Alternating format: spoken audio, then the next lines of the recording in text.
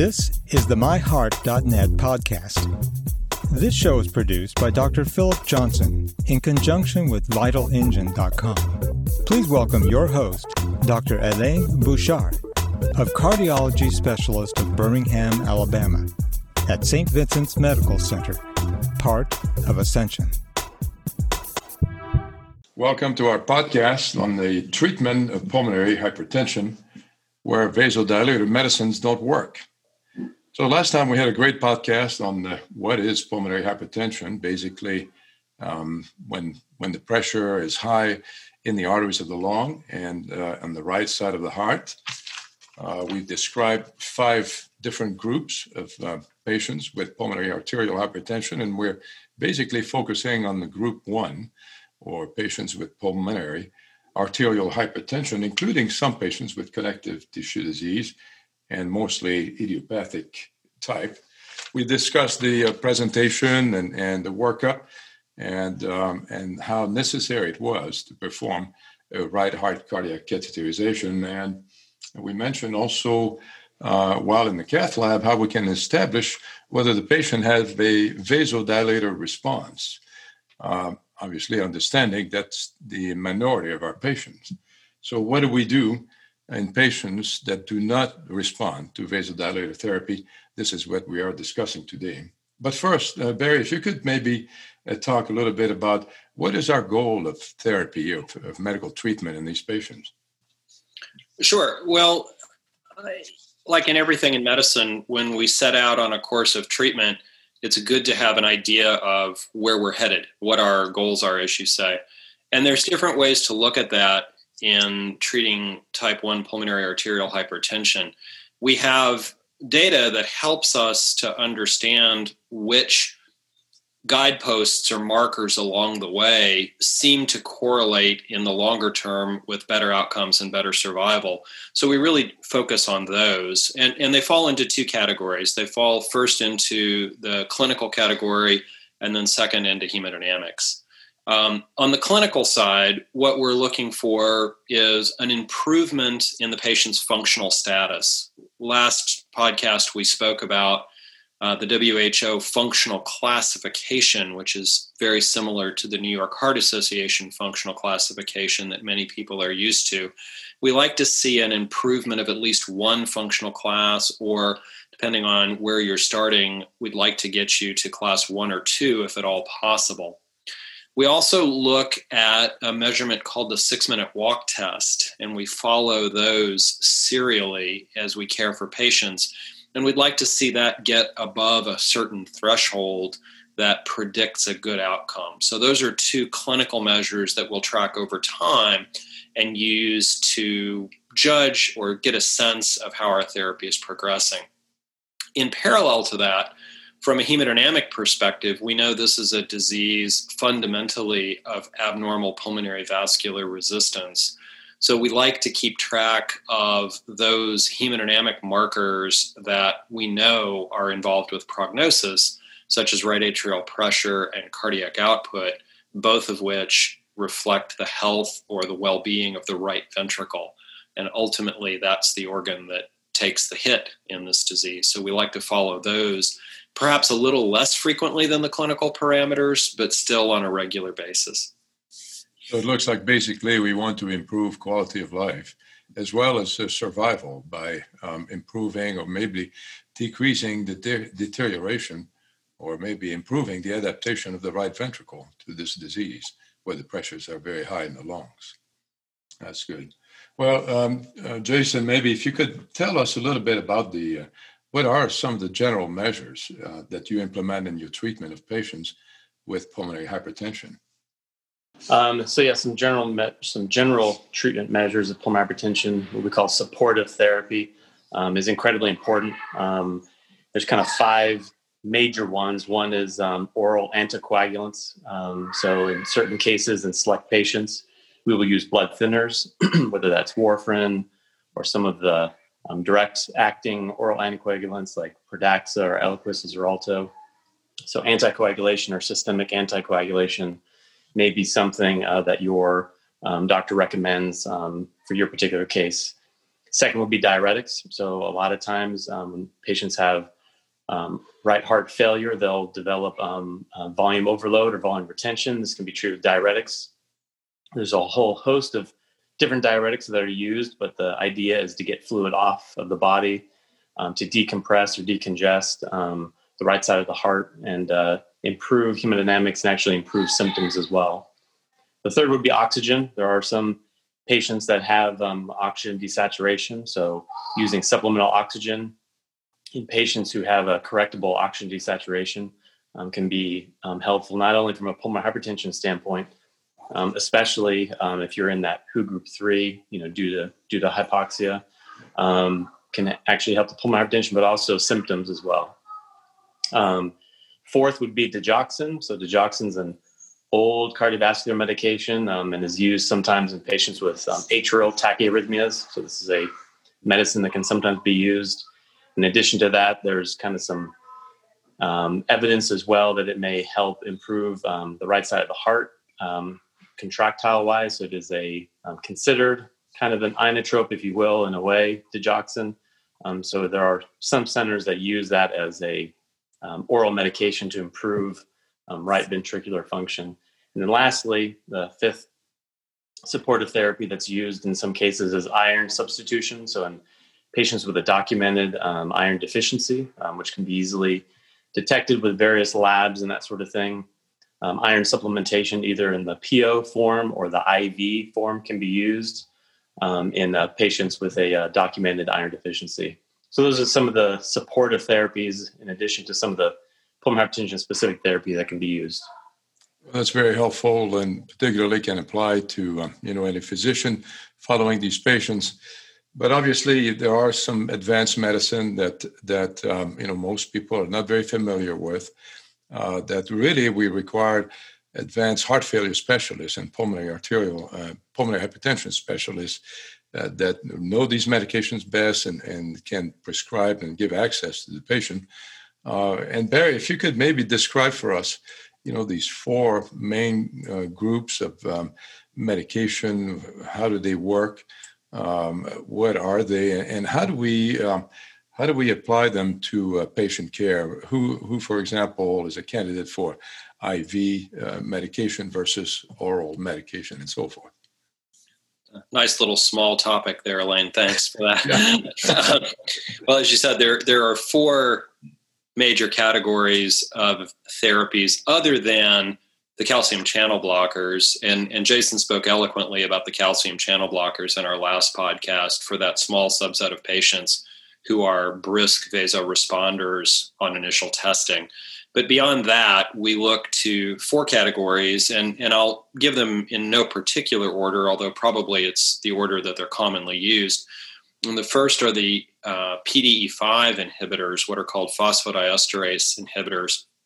PDE5 inhibitors are medicines that are very familiar to the public because they are the same medicines that are used for the treatment of erectile dysfunction and have had major ad campaigns going on for the last several years for that usage. So it's always a bit of a surprise to our patients, particularly the women, when we tell them we're going to prescribe them what essentially is Viagra. We use them as the generic drugs now, sildenafil and tadalafil. Those are medications that are pretty easily obtained. They've become relatively cost efficient as they've become generic, and are medicines that work by inhibiting this phosphodiesterase 5, and in doing so, allow you to retain your own nitric oxide. Nitric oxide is a theme we come back to again and again in pulmonary hypertension. Nitric oxide is a very powerful vasodilator of the lungs, drops the pressure, and in pulmonary hypertension patients, it tends to be low. So by blocking phosphodiesterase, we help you keep on your own nitric oxide longer than you might otherwise. So that's one category. The second category are called endothelin receptor antagonists. Endothelin, again, is a chemical that's present in our bodies.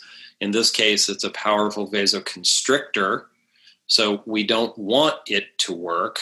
So we block its receptor. That's very similar to the way we treat body high blood pressure with things like angiotensin receptor blockers. It's the same idea, but the endothelin receptor antagonists are less common drugs and really don't have much other use than pulmonary hypertension.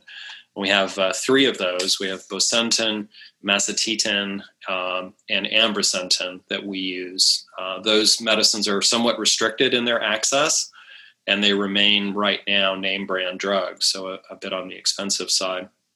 We then move into a category of prostacyclin and prostacyclin-like drugs. These are actually the oldest category of drugs that we've had for pulmonary hypertension, other than the supportive therapies Jason mentioned and calcium blockers. Prostacyclin therapy goes back to the first study of epoprostenol many years ago now in the New England Journal, which was the first medication to make a substantial difference in survival in very sick patients with pulmonary hypertension, and was unfortunately only available as a continuous infusion intravenous drug, had to be administered at home through a specialized IV pump, had to be administered on ice. The patients had to learn to mix their own drug. It was a very complicated therapy, and although very effective, had lots of issues with complications and side effects. As we've moved forward in time, we've developed other strategies with those medications. We've developed different versions of the prostacyclin drugs. We now have a prostacyclin analog that's available orally called Orenitram, which is treprostinil is the generic name. That's an oral version of an IV drug that we know is Remodulin, and those are available.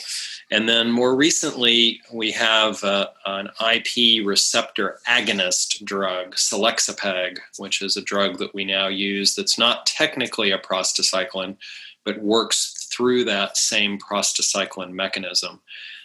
These are very powerful drugs, very effective, however, also complex drugs. They carry a high burden of side effects. And managing these drugs is complex. It takes some experience and some skill, and they too are somewhat restricted in their availability. And finally, there's a 4th category of drug called the soluble guanylate cyclase agonists or stimulators. This one drug in that category is called Riociguat or Adempas. It's a drug that, again, somewhat parallels the PDE5 inhibitors in that the long and short of it is it's trying to increase your own endogenous nitric oxide.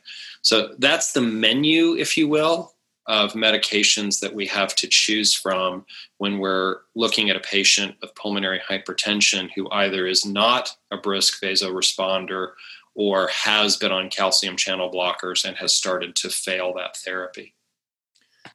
So maybe, Jason, you could help us also define how we, in the patients that are mildly symptomatic, maybe WHO class 1, what do you do for these patients? Do you just watch them when you start them on, PO medication? Patients that have more advanced symptoms, WHO class 2 or 3 get short of breath on minimal exertion, versus the patient that is a class 4 or short of breath at rest. Now, how do you approach these patients, these different patient categories? Yes, that's a great question. For a lot of things in medicine, including cardiology, symptom burden is always a big buzzword for us. So if a patient is symptomatic for any number of reasons, whether it's valve disease or heart disease or pulmonary hypertension, we kind of put up our antenna and realize that there's work that needs to be done to get patients feeling better. We strive in the heart failure world as well as the pulmonary hypertension world to get patients to a very satisfactory functional class, or in the heart failure world, it's called a New York Heart Class Association functional class, and then in the pulmonary hypertension world, it's called the WHO class. So in the pulmonary hypertension world, we strive to get patients to a functional class of 1, if not 2. So that patients are resuming normal activities as if they didn't have pulmonary hypertension. This can be measured in lots of different ways, like Barry was talking about, whether it's a 6-minute walk or a cardiopulmonary exercise test or even a right heart catheterization, always striving using these techniques, using this prognostic information to get patients to what we call low risk. So generally speaking, it's easy to group patients into 3 risk categories. And by risk, we mean estimated 1-year mortality. So a low-risk person would be an estimated 1-year mortality less than 5%. Intermediate risk would be 5 to 10. And then high risk would be greater than 10. So we have learned in the pulmonary hypertension world over the last several years that striving to get patients to a low-risk status, meaning a less than 5% chance of mortality in a year, is really what we aim to do. So we would like to see, those prognostic markers all low risk all the way down. And if they're not, then that means that there's more work for us to do. So usually sequentially adding on therapy is very suggested. The PDE5 inhibitors are kind of the first line treatment for a lot of patients.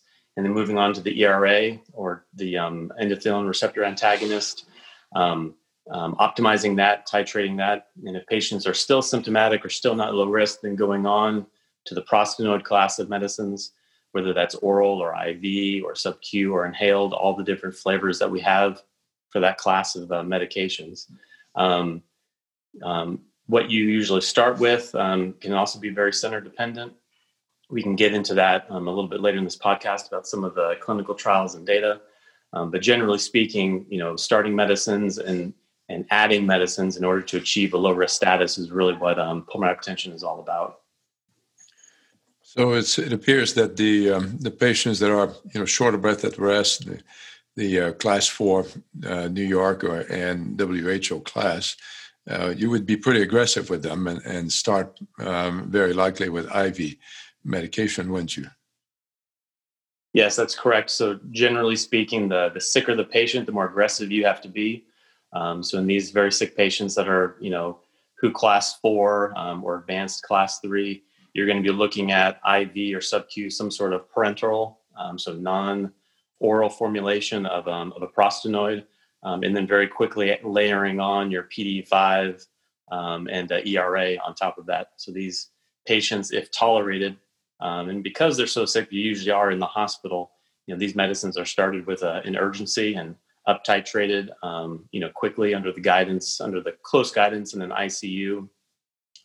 Sometimes with a monitoring catheter called a Swan-Ganz catheter, which is like a Reihart cath, but is continuously providing you information in order to get these patients on therapy to improve their hemodynamics quickly. So yes, the degree of sickness of a patient, so to speak, does dictate the cadence as well as the selection of medications.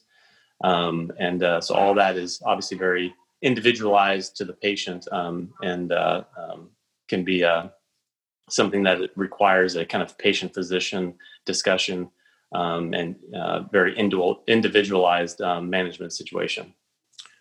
So, Barry, it looks like in these patients that are very sick, the sickest, it looks like the trend is really to start these medication on combination therapy right from the start. Isn't that what's happening now?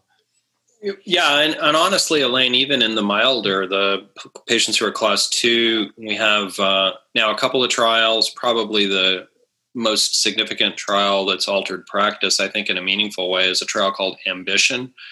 Ambition was a direct comparison between the use of a PDE5 inhibitor, tadalafil, and ERA, ambrisentan, together or each separately with placebo in patients with at least moderate symptoms, but not necessarily these very sick patients that Jason was talking about who merit intravenous therapy initially.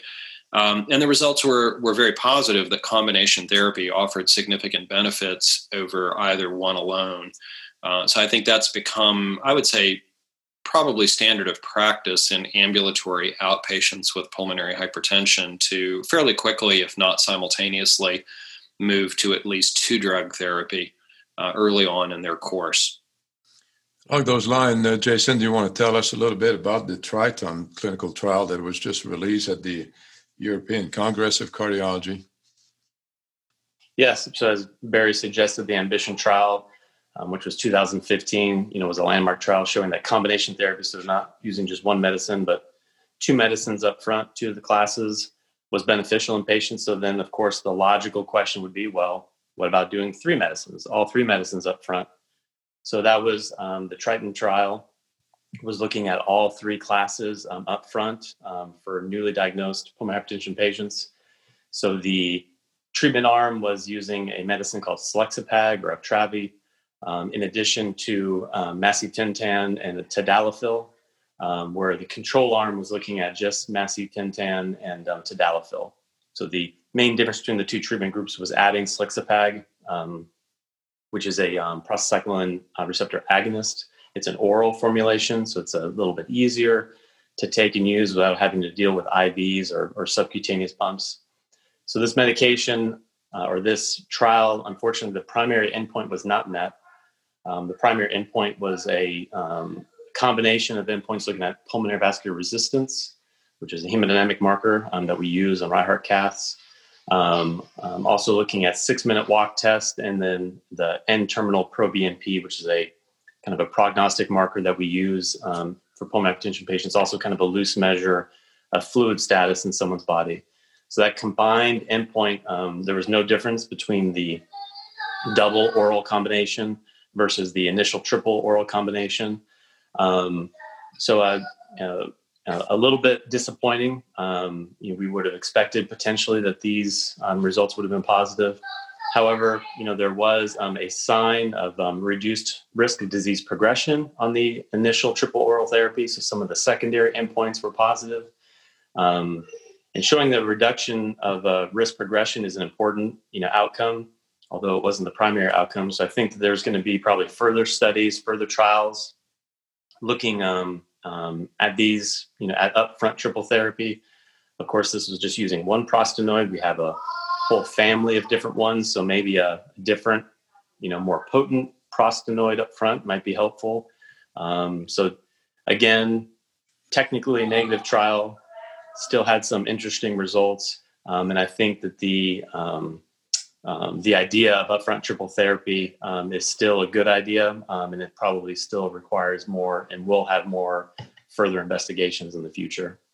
I think Triton, I'd be interested in Jason's take on this. I think Triton was an ambitious trial in its design. And I think one of the places it might have been a bit overambitious was the speed with which they expected. It was a fairly short trial to achieve a combination endpoint that they had structured. And certainly if positive would have been a home run. But I think it was they set themselves a very difficult hurdle. So their objective was 30 months, wasn't it? They looked at the data after 2.5 years? Yeah, it was about 80 weeks, yeah. Yeah. Well, yeah. I think it's pretty encouraging to see that, they still had some, reduction in hospitalization for deterioration of pulmonary hypertension, as well as, improvement, in the time to all-cause death. There was some very positive, results, but overall, it did not achieve its goal. But there were some very interesting findings, I think, in that trial. I agree, and then of course we always, tolerability and safety. So both of those checked out okay. There weren't any increased side effects or adverse effects with the upfront triple therapy. I think. It's always hard in the PH world because these numbers are small. There is not a whole lot of randomized controlled trials. A lot of times, at least in my opinion, I don't know what Barry thinks, especially coming from the heart failure world, where in heart failure, we have very hard outcomes. We're talking about, mortality, hospitalizations, these sorts of things.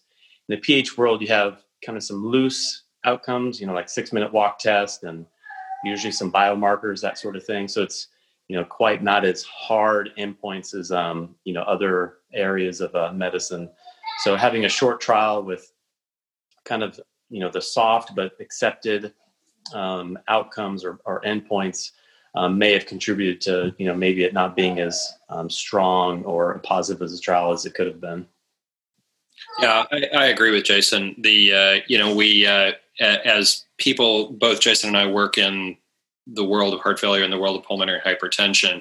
And you have to lane shift a little bit from trials with thousands, if not 10,000 participants with very easy to measure hard endpoints, as Jason said, to a trial like Triton, which we consider honestly a monumentally important trial in its conduct. And it enrolled, I think, 247 patients over a fairly long period of time to get that number. So it really is a real difference just because of the rareness of this disease to gather useful information in a meaningful way. Barry, let's talk about the cost a little bit of these medications. In the heart failure world, it's already a difficult subject, particularly, treating a patient with medication like SGLT2 inhibitors that cost, $500 a month. You have the Entresto, which is over that even per month. It's not difficult. It's pretty difficult to implement best therapies, for our patient. In the pulmonary hypertension world, it's obviously even more of a problem. What are the costs and how do you do that? Yeah, it's always been a difficult situation. I will say it's gotten progressively better. We now have the PDE5 inhibitors are generic. We have some of the endothelin receptor antagonists generic. That's not to say that they're inexpensive, but they have started to move more in that direction. Prostacyclins and some of the ERAs and the soluble guanylate cyclase inhibitors are still very expensive drugs. I will say that our industry partners, as well as some other organizations that are out there, have been very, very good at stepping up for our patients. And I have to say it's fairly rare that I cannot get coverage for a patient for therapy that they need. It may take some shenanigans. It may take some work. I am blessed with, Anna is my nurse coordinator. Anna is literally a master of the game. And I give the order to Anna, then a miracle occurs, and out the other side comes a patient successfully treated and somehow at an acceptable price. So she has really mastered this. And largely that is due to the, I think, generosity of the corporate partners and other charities that are available to help our patients. So we can usually get it covered. Jason, do you have also a miracle worker? Yes, we all have our own miracle workers. The only real way to have a pulmonary hypertension program work is to have a pulmonary hypertension coordinator. And even though this is a rare disease and a lot of times you don't have a lot of patients, this is still a full-time job. These patients are very complicated. They have lots of questions. I don't want to use the term needy in a negative way, but they just have a lot of things that they need. In addition to that, the medication authorizations, working with the companies, working with any sort of patient assistance, and of course the insurance companies requires a lot of work, a lot of faxing. Yes, we still fax. This is 2020 and the fax is still alive and well in the pulmonary hypertension world, which is shocking to me. And then all the things that go along with that: lost paperwork, lost faxes. We didn't get this, we didn't get that. The patient didn't sign it on this day. It really is a multitude of hurdles to get patients, treated and on these medicines. And then it all repeats again at the beginning of the year when they get new insurance or everything cycles all over again. So it's a never-ending battle. Just when you get them accepted and on medicines, then in just a few short months, you're going to have to do it all over again. So yes, we all have a special person that is kind of the point person for this, and they definitely are incredibly important and worth their weight in gold. Important to have this, the heart team approach, with the coordinating centers and trying to get all the resources together for these patients. An incredible contribution to the treatment of this very difficult disease. Where do we go from here? What kind of research is being pursued, for example, at your center, Jason? Yeah, there's a lot of exciting things going on in pulmonary hypertension. You have on the device side, fully implantable pumps, which are now on the horizon, currently being used in select centers, but should be available nationwide, hopefully first quarter of next year. So patients who were on, sub-Q, which requires an external pump, or IV, which requires obviously an external pump, can now be housed internally. So it's like a pacemaker. Everyone kind of knows what a pacemaker is, and that pacemaker pocket has a refillable bladder that then pumps the medication. So everything is internal. So being able to shower or take a bath or go to the beach or be fully submerged will now be an option for some of these patients where it wasn't before. So that's obviously a huge advancement. There's also improvements on the inhaled form of some of these medicines. The current inhaled form is a medicine called Tyvaso, which is treprostinil. It's done 4 times a day. Trying to make that, and it's a huge kind of unit that patients have to use, trying to make that smaller with a dry powder to make it a little bit easier for patients to take is another kind of advancement in that world. There's also new medications and new technologies as well. So one of the kind of newer medications that's being tested is medicine called apelin antagonists, which is kind of a new kind of breakthrough medicine that's recently trialed in kind of a small trial that showed kind of beneficial hemodynamic effects. So maybe a new IV medicine sometime in the future. And of course, probably the biggest one that's had a big splash is pulmonary artery denervation. So actually going in and extinguishing some of the nerves that innervate the pulmonary artery system to actually relax these vessels to kind of counteract some of the hormones and signaling molecules that actually constrict the pulmonary arteries. So this will be in addition to medications, and the initial investigations have been very positive. So patients that have been either resistant to medicines or have failed medicines, and even people that have been on medicines, there's an incremental benefit potentially with pulmonary artery denervation. So lots of exciting things in the field of pulmonary hypertension, like a lot of fields ever advancing, and hopefully going to be better for our patients, even better for our patients in the near future. Is this the same type of denervation that we've seen for the treatment of hypertension with the renal artery denervation? This catheter technique and different. That's correct. Yeah. Using ultrasound. Using ultrasound to denervate the pulmonary arteries. Yep. Barry? Yeah, I think that's right. I think Jason's right. It's an exciting field because it's a field of ongoing evolution. I'm old enough to date back to the original epoprostenol trial when we emerged from the era of literally having nothing other than calcium channel blockers for those select few, and have seen all of these therapies evolve in the course of my career. And it's fun to see it continue to evolve to be able to provide our patients with other things. Just to add to the things that Jason mentioned, I just saw an interesting abstract about right atrial pacing, improving hemodynamics of the right ventricle in patients with pulmonary hypertension type 1. So there are a lot of ideas, a lot of strategies out there that I think are intriguing. There are a couple of other therapies we haven't touched on that are of limited utility because of the complexity. Things such as atrial septostomy and ultimately lung transplantation, which certainly serves a role for a small number of our patients, but for those few, maybe a life-saving and very important therapy as well. Well, it seems like the future is getting brighter for these patients with a very difficult disease, pulmonary hypertension.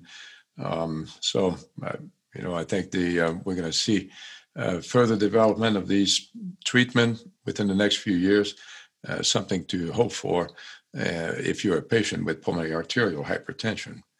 Well, gentlemen, I want to thank you very much. This is a great information about the treatment of these patients with pulmonary hypertension when vasodilator medicine don't work. Barry, thank you very much. And Jason, we'll talk to you next time. Appreciate your help. To learn more from our team of cardiologists, please visit us at myheart.net. You can also follow us on social media by searching myheart.net on Facebook and Twitter.